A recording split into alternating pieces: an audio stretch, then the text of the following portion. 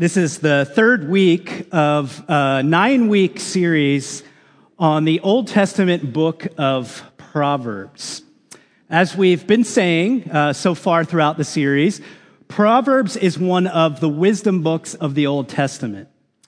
And wisdom literature in the Bible is concerned with helping us to navigate life well. It's focused on practical life, ordinary life. Its goal is to help us flourish. I've made this statement, I think, in every sermon so far in the series, and I'll say it again. You could think of the book of Proverbs, the function that it has in our lives in this way. It helps to increase our street smarts. That's really the goal of wisdom literature, and Proverbs in particular, to help us to know how to live in the everyday stuff of life. And so I want you to think of Proverbs continually as our tour guide over this 9-week period, as Proverbs points out for us what is true and real about the world of people, places, and things. We're walking through some of the primary themes of Proverbs. This is a little bit different than what we generally do. This is more of a topical series. So far, we've covered the topics of wisdom and folly. This morning, we are looking at the topic of justice, and from there, we'll talk about temptation, money, speech, work, relationships, and plans. But as I said, our focus this morning is on justice. The word justice appears in the book of Proverbs 12 times. It's clearly a theme, not only in Proverbs, but also in the Old Testament and the Bible, the biblical story as a whole. What I want to do for us is I want to read two early passages in Proverbs to get us started. One from chapter 1, and the other is from chapter 2. So first I'm going to read chapter 1, verses 1 through 3, and then I'll read chapter 2, and for the full context, verses 1 through 10. The Proverbs of Solomon, son of David, king of Israel, to know wisdom and instruction, to understand words of insight, to receive instruction in wise dealing, in righteousness, justice, and equity. Now, chapter 2, verses 1 through 10. My son, if you receive my words and treasure up my commandments with you, making your ear attentive to wisdom and inclining your heart to understanding, yes, if you call out for insight and raise your voice for understanding, if you seek it like silver and search for it as for hidden treasures, then you will understand the fear of the Lord and find the knowledge of God. For the Lord gives wisdom. From his mouth come knowledge and understanding. He stores up sound wisdom for the upright. He is a shield to those who walk in integrity, guarding the paths of justice and watching over the way of his saints. Then you will understand righteousness and justice and equity, every good path. For wisdom will come into your heart and knowledge will be pleasant to your soul. Let's take a moment to pray together and ask for God to help us. Father, that is our prayer, that you would come to us through your word right now. Provide the help that we need to understand, and more than just simply understand with our minds, we pray that you would take what we learned this morning and apply it to our very lives, that we might embody it and live it out. We pray that as that happens, that you would get all of the glory and that the world around us would benefit. We pray in Jesus' name, amen. So we come to a topic this morning, justice, that is talked about a lot in our society right now. Talked about might not even be the best way to get at it. Debate about, fight about, argue about. However you want to characterize that, justice, and particularly when we attach the word social to justice, so social justice, is a hot topic, hot button issue in the culture around us. Not only in the culture around us, but inside the church as well. These terms, justice, social justice, they get thrown around a lot, but very few people, I don't know if you've ever noticed this, ever define what in the world they're talking about. And it's elusive. It's elusive because lots of people are using terminology very differently. Part of the reason for this is that specifically when it comes to inside the church, is that, and this is my challenge to you from the beginning, and I'll say this, that if I don't say something in this sermon that agitates you, frustrates you, makes you feel uncomfortable, I probably have done something wrong this morning. So I'm just putting it out there. If you're visiting with us this morning, I don't usually preface every sermon in that way, but the Spirit told me to say that this morning. So I wanted to give you that warning, that challenge to you, that probably in some way you'll be frustrated, agitated, offended, whatever. But here's how I want to get into this topic. For us as Christians, what happens to us, I think, is that we fall into a trap. Now, I don't. This isn't a sermon about politics. We'll save that sermon for maybe never, but for another day. But we can't help but to think about and regard the context in which we are situated as American citizens, but also those of us who call ourselves followers of Jesus. And the trap that we fall into is the two-party system that we have. And I'll just use the terms broadly, conservative and progressive. And what happens for us is that at times it seems like we can't think outside of these camps, outside of these tribes. And so what will happen is somebody who identifies as progressive will say something, and if you consider yourself to be conservative, what they said is necessarily wrong simply because they're in that tribe or camp, and it works the other way around. I think you know what I'm talking about here. We are so shaped by tribalism and partisanship, and as a result, we are conformed to the patterns of this world.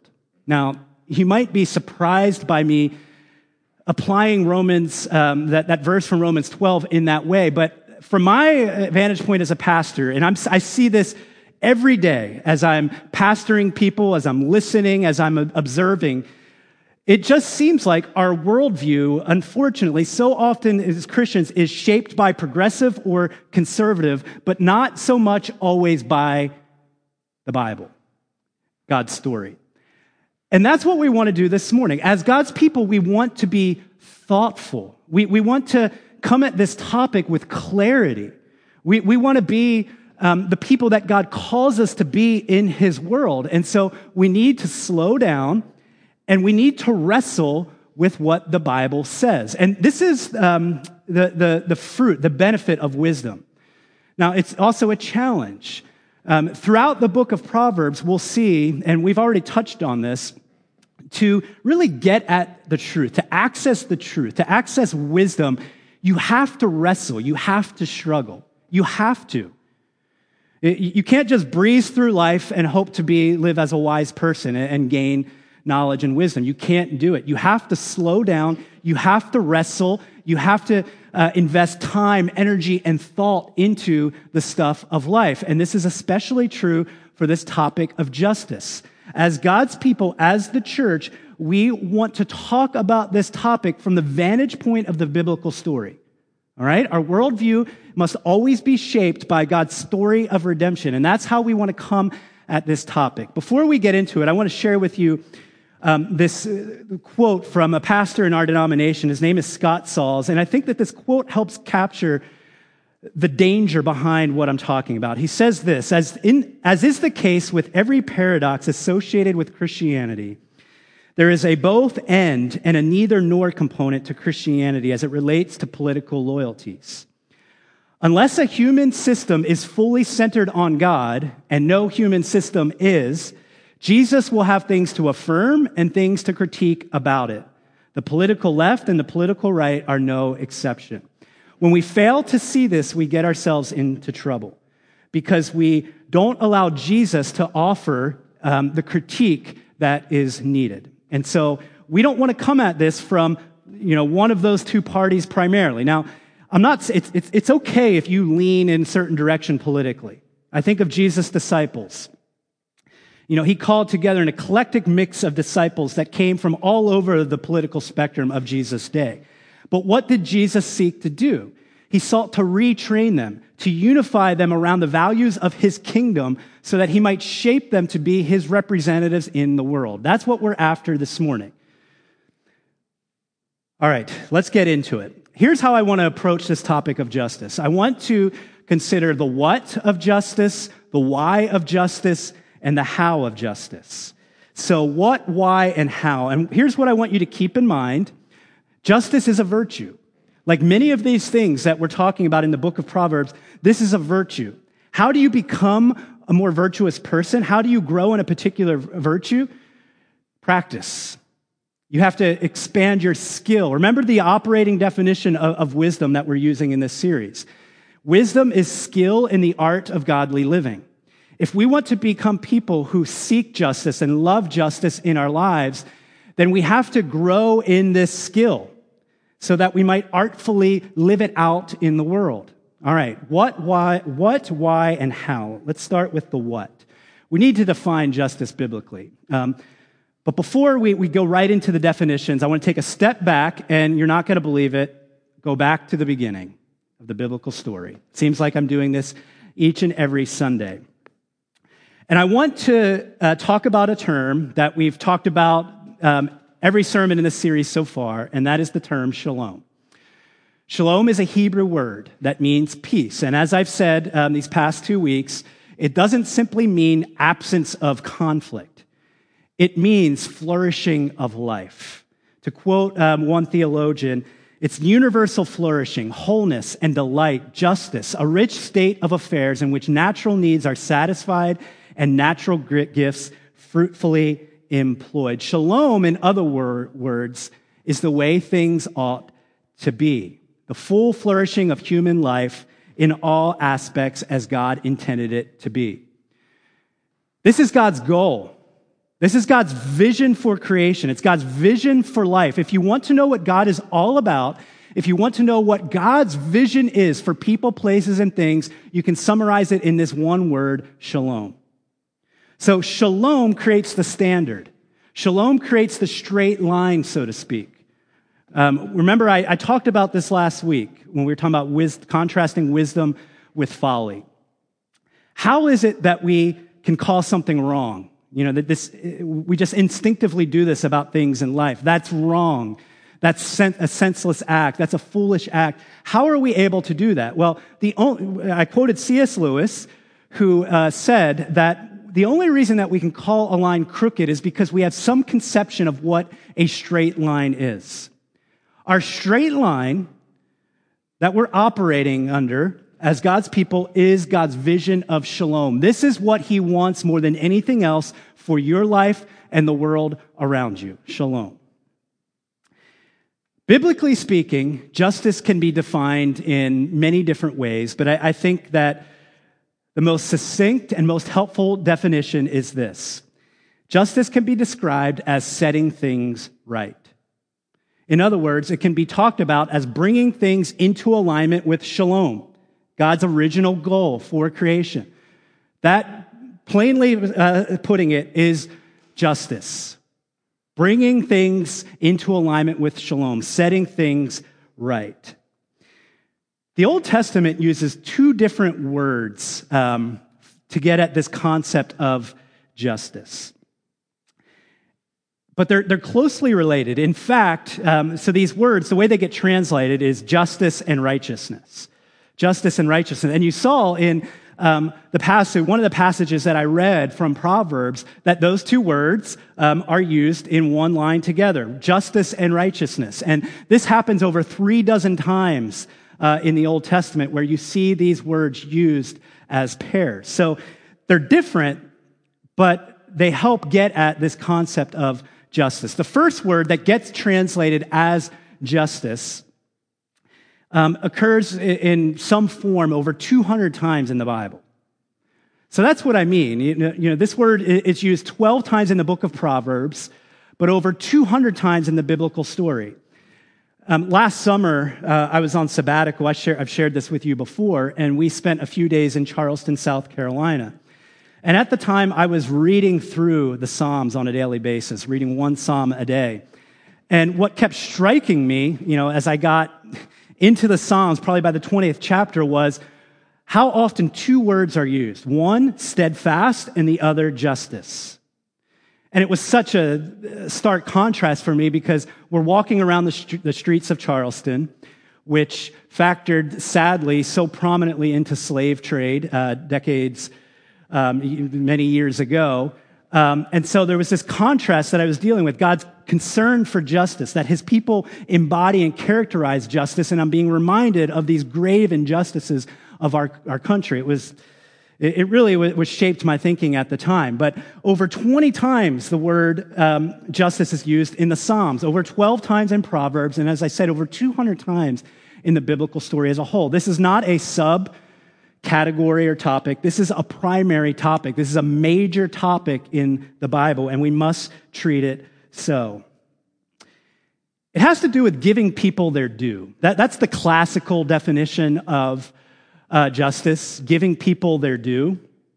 The reason that I, more broadly speaking, am talking about it in terms of setting things right is because I think it's really helpful to connect it more to theology in the Bible, and that is shalom, than to philosophy.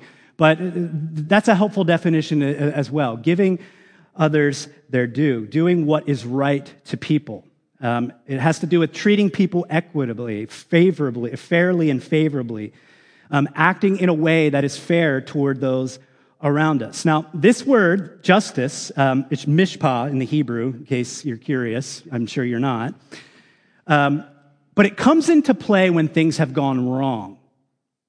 Comes into play when things have gone wrong with God's original vision of shalom and the restoration that is needed. So when a situation is not going according to the way of life God intends for his people or his creation. In other words, when injustice of any kind is present, judicial intervention may be needed to help make things right. It can also be defined in this way. One Hebrew scholar says, it's the restoration of a situation or environment so that equity and harmony are promoted in the community. If you look at every place where this word is used, this mishpah, the Hebrew word, several classes of people constantly come up. And these people are the widow, the orphan, the immigrant or the foreigner, and the poor. Tim Keller, a pastor in New York City, refers to these as the quartet of the vulnerable. They're often used together under the context of this word, justice. Why is that? These groups have no social power. They have no social power. And God tells us constantly throughout his word that he has a special place in his heart for those who are poor, for those who are needy, for those who are vulnerable in the society around us. Now, the other word, righteousness. I'm not even going to begin to try to tell you this word in Hebrew because I'll mess it up, you'll laugh at me, and it will just be an awkward few seconds. So we'll just avoid that altogether. But there's another word, separate from the mishpah word, this righteousness word. It refers to a life of right relationships. So when we see the word righteousness, we tend to think of it in terms of private morality. Like, I want to be a righteous person. And we think of that usually in very private, individualistic ways.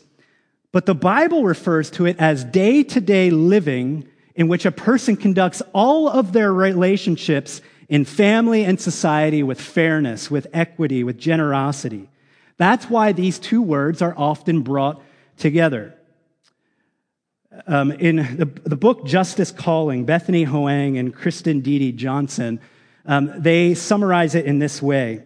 Righteousness is the biblical word that connects us to the bigger picture of human flourishing, while justice focuses more specifically on the action that needs to be taken in order to restore a situation to its intended righteousness. I should have had a slide for this, but started to work on it. There were going to be way too many slides. You would have been overwhelmed. But this would have been a good one to have a slide for. So let me just tell you that again.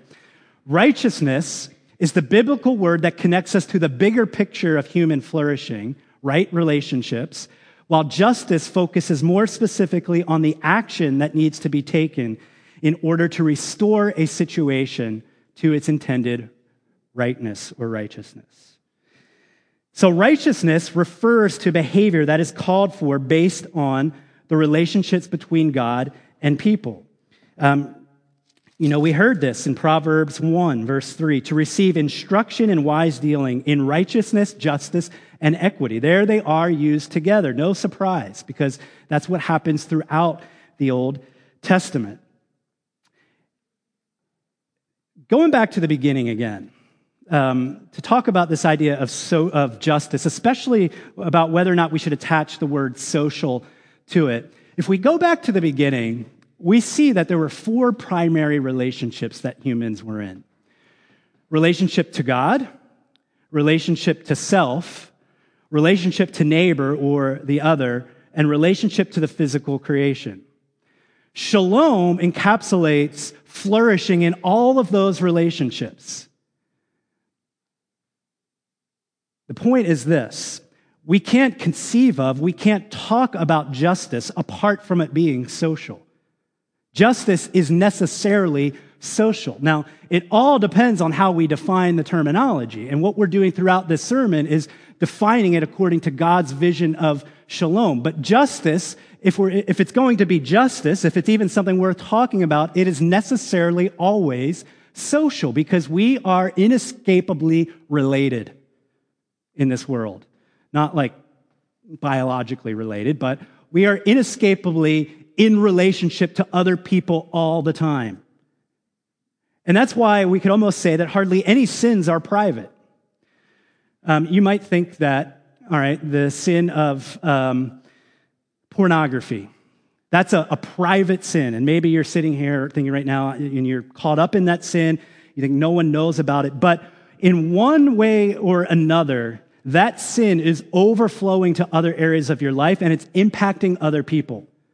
So sin, from the biblical vantage point, is both personal and individual, but it's also social and communal.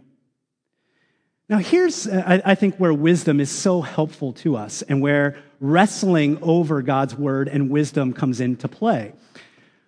For some reason, we fall into another trap. It's part of the two political party system type of thing.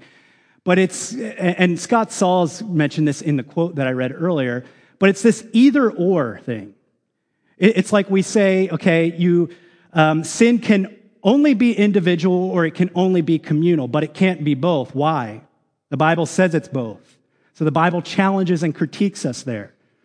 We might think that, well, you can't care about abortion and racial justice and justice for women at the same time. So no. The Bible speaks to all of them, and we as God's people must care about all of them. We don't have the right to pick and choose. God defines shalom. All right? God defines the original vision for his creation, and he calls us to bring ourselves into alignment with it. So justice in the biblical story, it begins with God creating human beings to rule over creation on his behalf, to care for it, to develop it, to love it, to guard and protect it, to promote shalom. If we could succinctly put it that way, if you want to know what your vocation in life is, what your task is that God has given to you, it is to promote shalom in the name of Jesus. Now, you have to figure out what that looks like in your various situations of life, in your vocation, so on and so forth. But broadly speaking, your job, your task as God's son or daughter in this world is to promote shalom in all that you do, to seek to bring things into alignment with God's original vision for his creation. But we know that humans failed at that. God gave them power, and they misused their power. And we see the implications of this all around us in our world. Misuses of power everywhere we look. And it's what we are prone to do as well.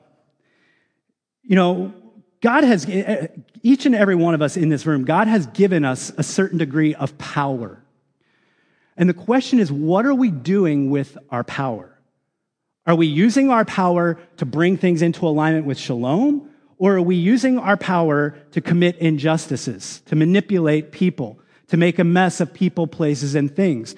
This is a question for all of us, not just a question for some of us. This is the storyline of the Bible, that God gives power to human beings, they misuse it, and now they are in need of rescue. And so we see Jesus coming into the world, the one with all of the power in the universe. And how does he use his power? To serve, to ultimately give up his life as a ransom for many, for all those who would believe in him. So Jesus becomes the model of how we use power, but we need to also be forgiven. We need to repent of our misuse of power, receive forgiveness, and then in Jesus, as we grow in wisdom and in his character, be changed to be people who use our power for the good of others and for God's glory. What I hope you will see is that everything I'm saying about sin being both personal and individual, as well as communal and social, it actually is a very high view of sin. Why would we think that sin only affects individuals? That is a low view of sin. Sin creeps into every area of life. Sin creeps into systems. So yes, there is such a thing as systemic sin and injustice. Why would there not be? It only makes sense according to the biblical vision. Because as we saw, sin is not just individualistic, it is social. And when you get a lot of people together, or not even a lot, when you get more than one person together and they start sinning together in their power, then it becomes a systemic issue. This is a high view of sin, not a low view of sin. Now let's talk about the why of justice. Why should we care about justice? Well, in these two passages, and especially chapter 1, because this is the very beginning of Proverbs. And so this vision is being held out. If you really want to be wise, if you want to know wisdom and instruction, to really understand how things work, and I've been speaking to this, deep down inside, that's the longing of each and every one of us. We want to relate to creation in the way that we're meant to relate to it. We want to navigate life well. We want to flourish. We want to find our stride in life. That's what Proverbs is holding out to us. But notice, again, in verse 3, some of the first words that are spoken of. To receive instruction in wise dealing, in righteousness, justice, and equity. I mean, we could have started with any set of words, any set of topics, but these are the words that Proverbs leads with. So why should we care about justice? If we want to be wise, we have to care about justice. Because justice, again, sets the standard. God's original vision of shalom. If we disregard that straight line of shalom, or if we just simply in our folly go in the opposite direction of it, then we turn into foolish people. So if we want to be wise, we have to be people who have regard for and care about and seek justice. That's one reason. Another reason is simply this, because justice reflects the character of God. We see this throughout the Old Testament. God is the defender of the weak. He's the defender of the widow, the orphan. God cares about the alien and the stranger. I mean, on and on and on again. It's being rooted in who God is. God is a God of justice. That's why the straight line of shalom is, because God created, and so within God's very character, he experiences shalom, Father, Son, and Holy Spirit, the Trinity, communal relationship. And so it makes sense that what God would make would also include that straight line of shalom as the original vision. So why do we seek justice? Well, first, because if we want to be wise, we have to. Second, it's rooted in the very character of God. But let's add two more pieces to this. The image of God and the mission of God. Rooted in God's original intention for creation, we can use the terminology of imago Dei, means image of God. All people are made in God's image. That is the truth that is most determinative for how we treat other people. I'll never forget it. I had a professor in seminary. His name was Jerram Bars. And he would often say that people are royalty. That every person you have ever encountered and ever seen in your life is essentially royalty by virtue of having been made in the image of God. That is why we treat people with fairness, equity, and justice, because they're image bearers of our God. But the Missio Dei, the mission of God, we've already touched on the fact that life is not the way it's meant to be any longer, that human beings have misused power. And so God is on mission in this world to restore people to right relationship with himself through faith in Jesus Christ. But as that happens, to restore them to right relationship with themselves, with others, and to the physical creation. So do you see where I'm going with this? The goal of salvation is the goal of shalom. What is the goal of redemption in the Bible? It's to restore things to God's original vision. Right relationship with God, right relationship to self, right relationship to others, right relationship to the physical creation. This is God's mission in the world. This is what he's doing. Now, here's another thing that we struggle with in the church. Is the priority seeking justice or proclaiming the gospel? Why are we even having to ask that question? It's both. The gospel, obviously, is primary. It's the priority. It shapes the way, as we're grounding it in this sermon, it shapes our approach to justice and how we think about it. But we are called to do both, to proclaim the gospel with our lips, but to also embody and live the gospel as we seek justice through our lives. We don't have to fall into the trap of either or. The Bible presents a holistic picture for us. And here's what is unique about the Christian faith. It's this idea of redemption. You may say, well, as I think about relating to and seeking justice for the most vulnerable, I've never been there. I don't know what it's like. Yes and no. The way that the Bible talks about your salvation, even if you literally, practically have never been in those circumstances, the way that God talks about your salvation is that he has saved you from spiritual poverty. He has rescued you. This is the empowerment and the motivation that we have as God's people, right? That's why the gospel is so unique. And we make a connection here between justice and justification. So justice we've been talking about. Justification is a New Testament word. And most basically it means to be declared righteous. We're back to that righteous word again. What is righteous? It's not simply an individualistic thing. It's righteousness in all relationships, beginning with right relationship with God. But justification is being declared righteous, being told that we're accepted by God through faith in Jesus Christ. That's justification.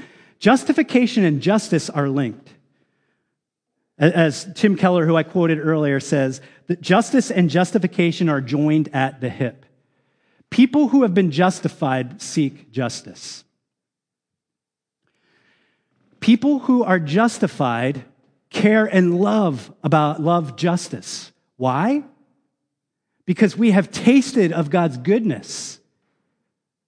We have received mercy and grace because of what Jesus has done for us. And that changes the way that we view people.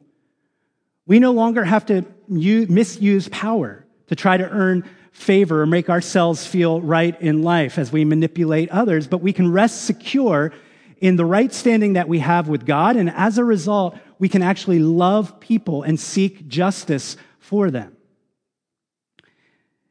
Tim Keller talks about how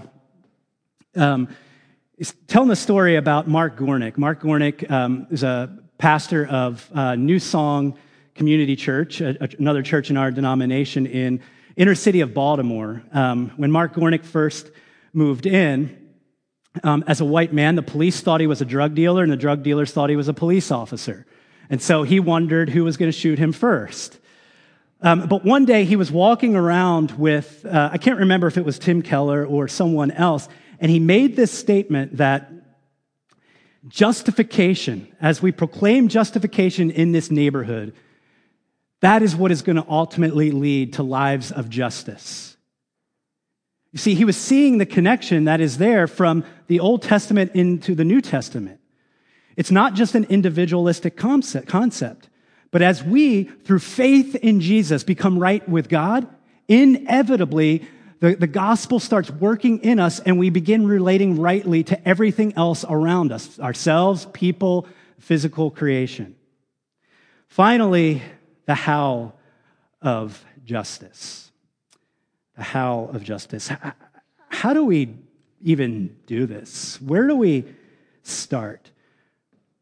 Well, I've noted already that this, like other virtues, is a skill or habit. So on the one hand, you should be encouraged that if you feel like you don't know where to begin, you're not really good at it, it's okay. There's grace. And this is a skill that you can grow in. It's a habit that you can grow in. Where's the starting point? The starting point is living in the presence of God. That's where we start. As we have seen throughout Scripture, we see it, the book of Micah, for example. How does it summarize our duty in life? To walk humbly with God, to do justice, to act kindly, to love mercy. In James, the New Testament, what does James say? Religion that is undefiled before God our Father is to take care of orphans and widows. Isaiah chapter 1. This is the whole critique of the prophets in the Old Testament. The people are not doing justice. We could cite passage after passage after passage. They all point us to the fact that this is who God is. It's his character. And so where do we begin? We begin in the presence of God. I referred to the book Justice Calling earlier, and in that book, Bethany Hoang talks about her first day working at the International Justice Mission. This was back in 2004, I think that she said. If you're not familiar with the International Justice Mission, get familiar with it. It is a tremendous organization that is working to fight the injustice of the sex slave and human trafficking, doing tremendous work. But Bethany Hoang talks about her first day working there. And the founder, Gary Hagen, who I actually had the opportunity to take a seminary class with, he warned against prayerless striving. Prayerless striving. She says this: I vividly remember the day I was introduced to the phrase prayerless striving. It was June 1st, 2004, my very first day as an employee of International Justice Mission. And all IJM staff in the United States were gathered for a day of prayer. Our president, Gary Hagen, was teaching about what it means to do the work of justice first and foremost as a fruit of being formed in Jesus Christ. That's the starting point. Life with God, life in God, getting to know who God is, what his heart is, and asking him to share and give that heart to us. But I want to warn you against prayerless striving. For some of us, the danger, the temptation is to move so toward activism that we never slow down. We never slow down. We never just sit in the presence of God to be renewed and restored, to hear God speak to us. And that's dangerous, because the danger behind that is, I think Amy Sherman points this out well in the reflection quote, the front of the bulletin, that our activism may become an excuse of privilege and paternalism, something faddish rather than enduring and prideful instead of faithful. And so she says, but we won't do well in promoting what works if we're not seeking to be the kind of workers God can actually use. You won't persevere as a follower of Christ in the area of justice unless you are taking time to sit in God's presence, to be refreshed and renewed and restored and be given his vision for life. What about your vision? Your vision for life? Where are you with this issue of justice? How do you come at it? I want to encourage you to enlarge your vision, to enlarge your heart. Back in seminary, I took a class on urban ministry from a man named Mo Leverett. Mo and his family moved into the Desire Street projects in inner city New Orleans, which at the time was rated the worst housing project in America. And this was years after he had founded Desire Street Ministries, and I had the opportunity to drive around East St. Louis with him. Now, East St. Louis, if you look at rankings year after year, it's always rated, in the top 5, maybe top 2 or 3, statistically for crime and murder. It is a place of deep oppression and misery for so many people. But as we drove around, Mo's eyes were open wide. And he was saying things like, "This is amazing. Look at this." And it wasn't making sense to me. But Mo was looking at everything through the lens of Jesus' kingdom. Look at this over here, the drug dealers on the corner. What would it look like if God's kingdom came there? What would it look like for them to be related rightly to the society around them? This is the way that he thought. This is the way that he envisioned things. And that is my calling to you as well. To learn to view life, the world around you, through the lens of God's kingdom. What could be. Don't focus. We have to be realistic about what is, but we also have to dream about what could be. Imagine people, they're not up any longer, sorry. We used to have banners that said this. It's going to turn around and point to them. They're not there. But imagine people, places, and things flourishing in the gospel. That's our vision statement. View life through the lens of God's story and kingdom, of what could be. I'm out of time. Let me close with this. We see in these two passages of Scripture from Proverbs, and again, this series is different than a lot of other series in that it is very topical. We're only working with a couple verses here this morning. But this fruit of wisdom, if you really want wisdom, if you want knowledge, insight, and understanding, you have to be a person committed to justice, to equity, to fairness. And then we get the same thing again in chapter 2 as we read. It's if you give yourself to seeking God's wisdom, then you will understand righteousness and justice and equity, every good path. How do you get it? How do you access it? Sitting in the presence of God, learning from Him and His Word, allowing Him to mentor you in life. It's the breathing in and the breathing out that we so often talk about. So I want to end with the quote that I think I first introduced this last year in a series we did on Christian spirituality. Comes from a theologian named Barry Jones. He says, "There is a rhythm of life that pulsates through the biblical vision of what it means to be human. A kind of breathing in and breathing out, an inhale and an exhale.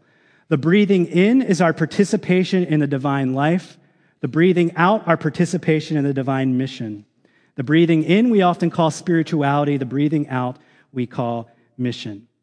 Spirituality and mission are intimately bound up with one another, like inhaling and exhaling. We need both. We don't pick or choose one or the other. We need both. We need to be people who sit in the presence of God, are taught by Him from His Word, receive the good news of Jesus, and then seek to live it out in lives of justice. Now, there's so much more that I could say, so much more that was in my notes. But like all of these topics, it's a hard topic to hit for 1 week, but that was the plan. So at least stirs you up a little bit, gets you thinking and praying. Let's pray now together.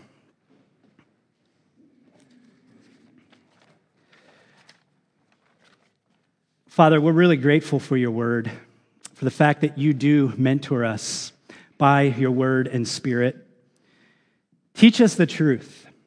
Teach us and draw us further into your vision of shalom. May we be people who rest secure in our right standing with you because of what Jesus has done. And may we be people who seek to embody our salvation in the relationships with those around us. May we be known as a church, as individuals who love justice because you love justice. May we be known as those who seek justice in the everyday stuff of life. Enlarge our vision. And I pray that tremendous fruit would come out of this time that we've had with you this morning.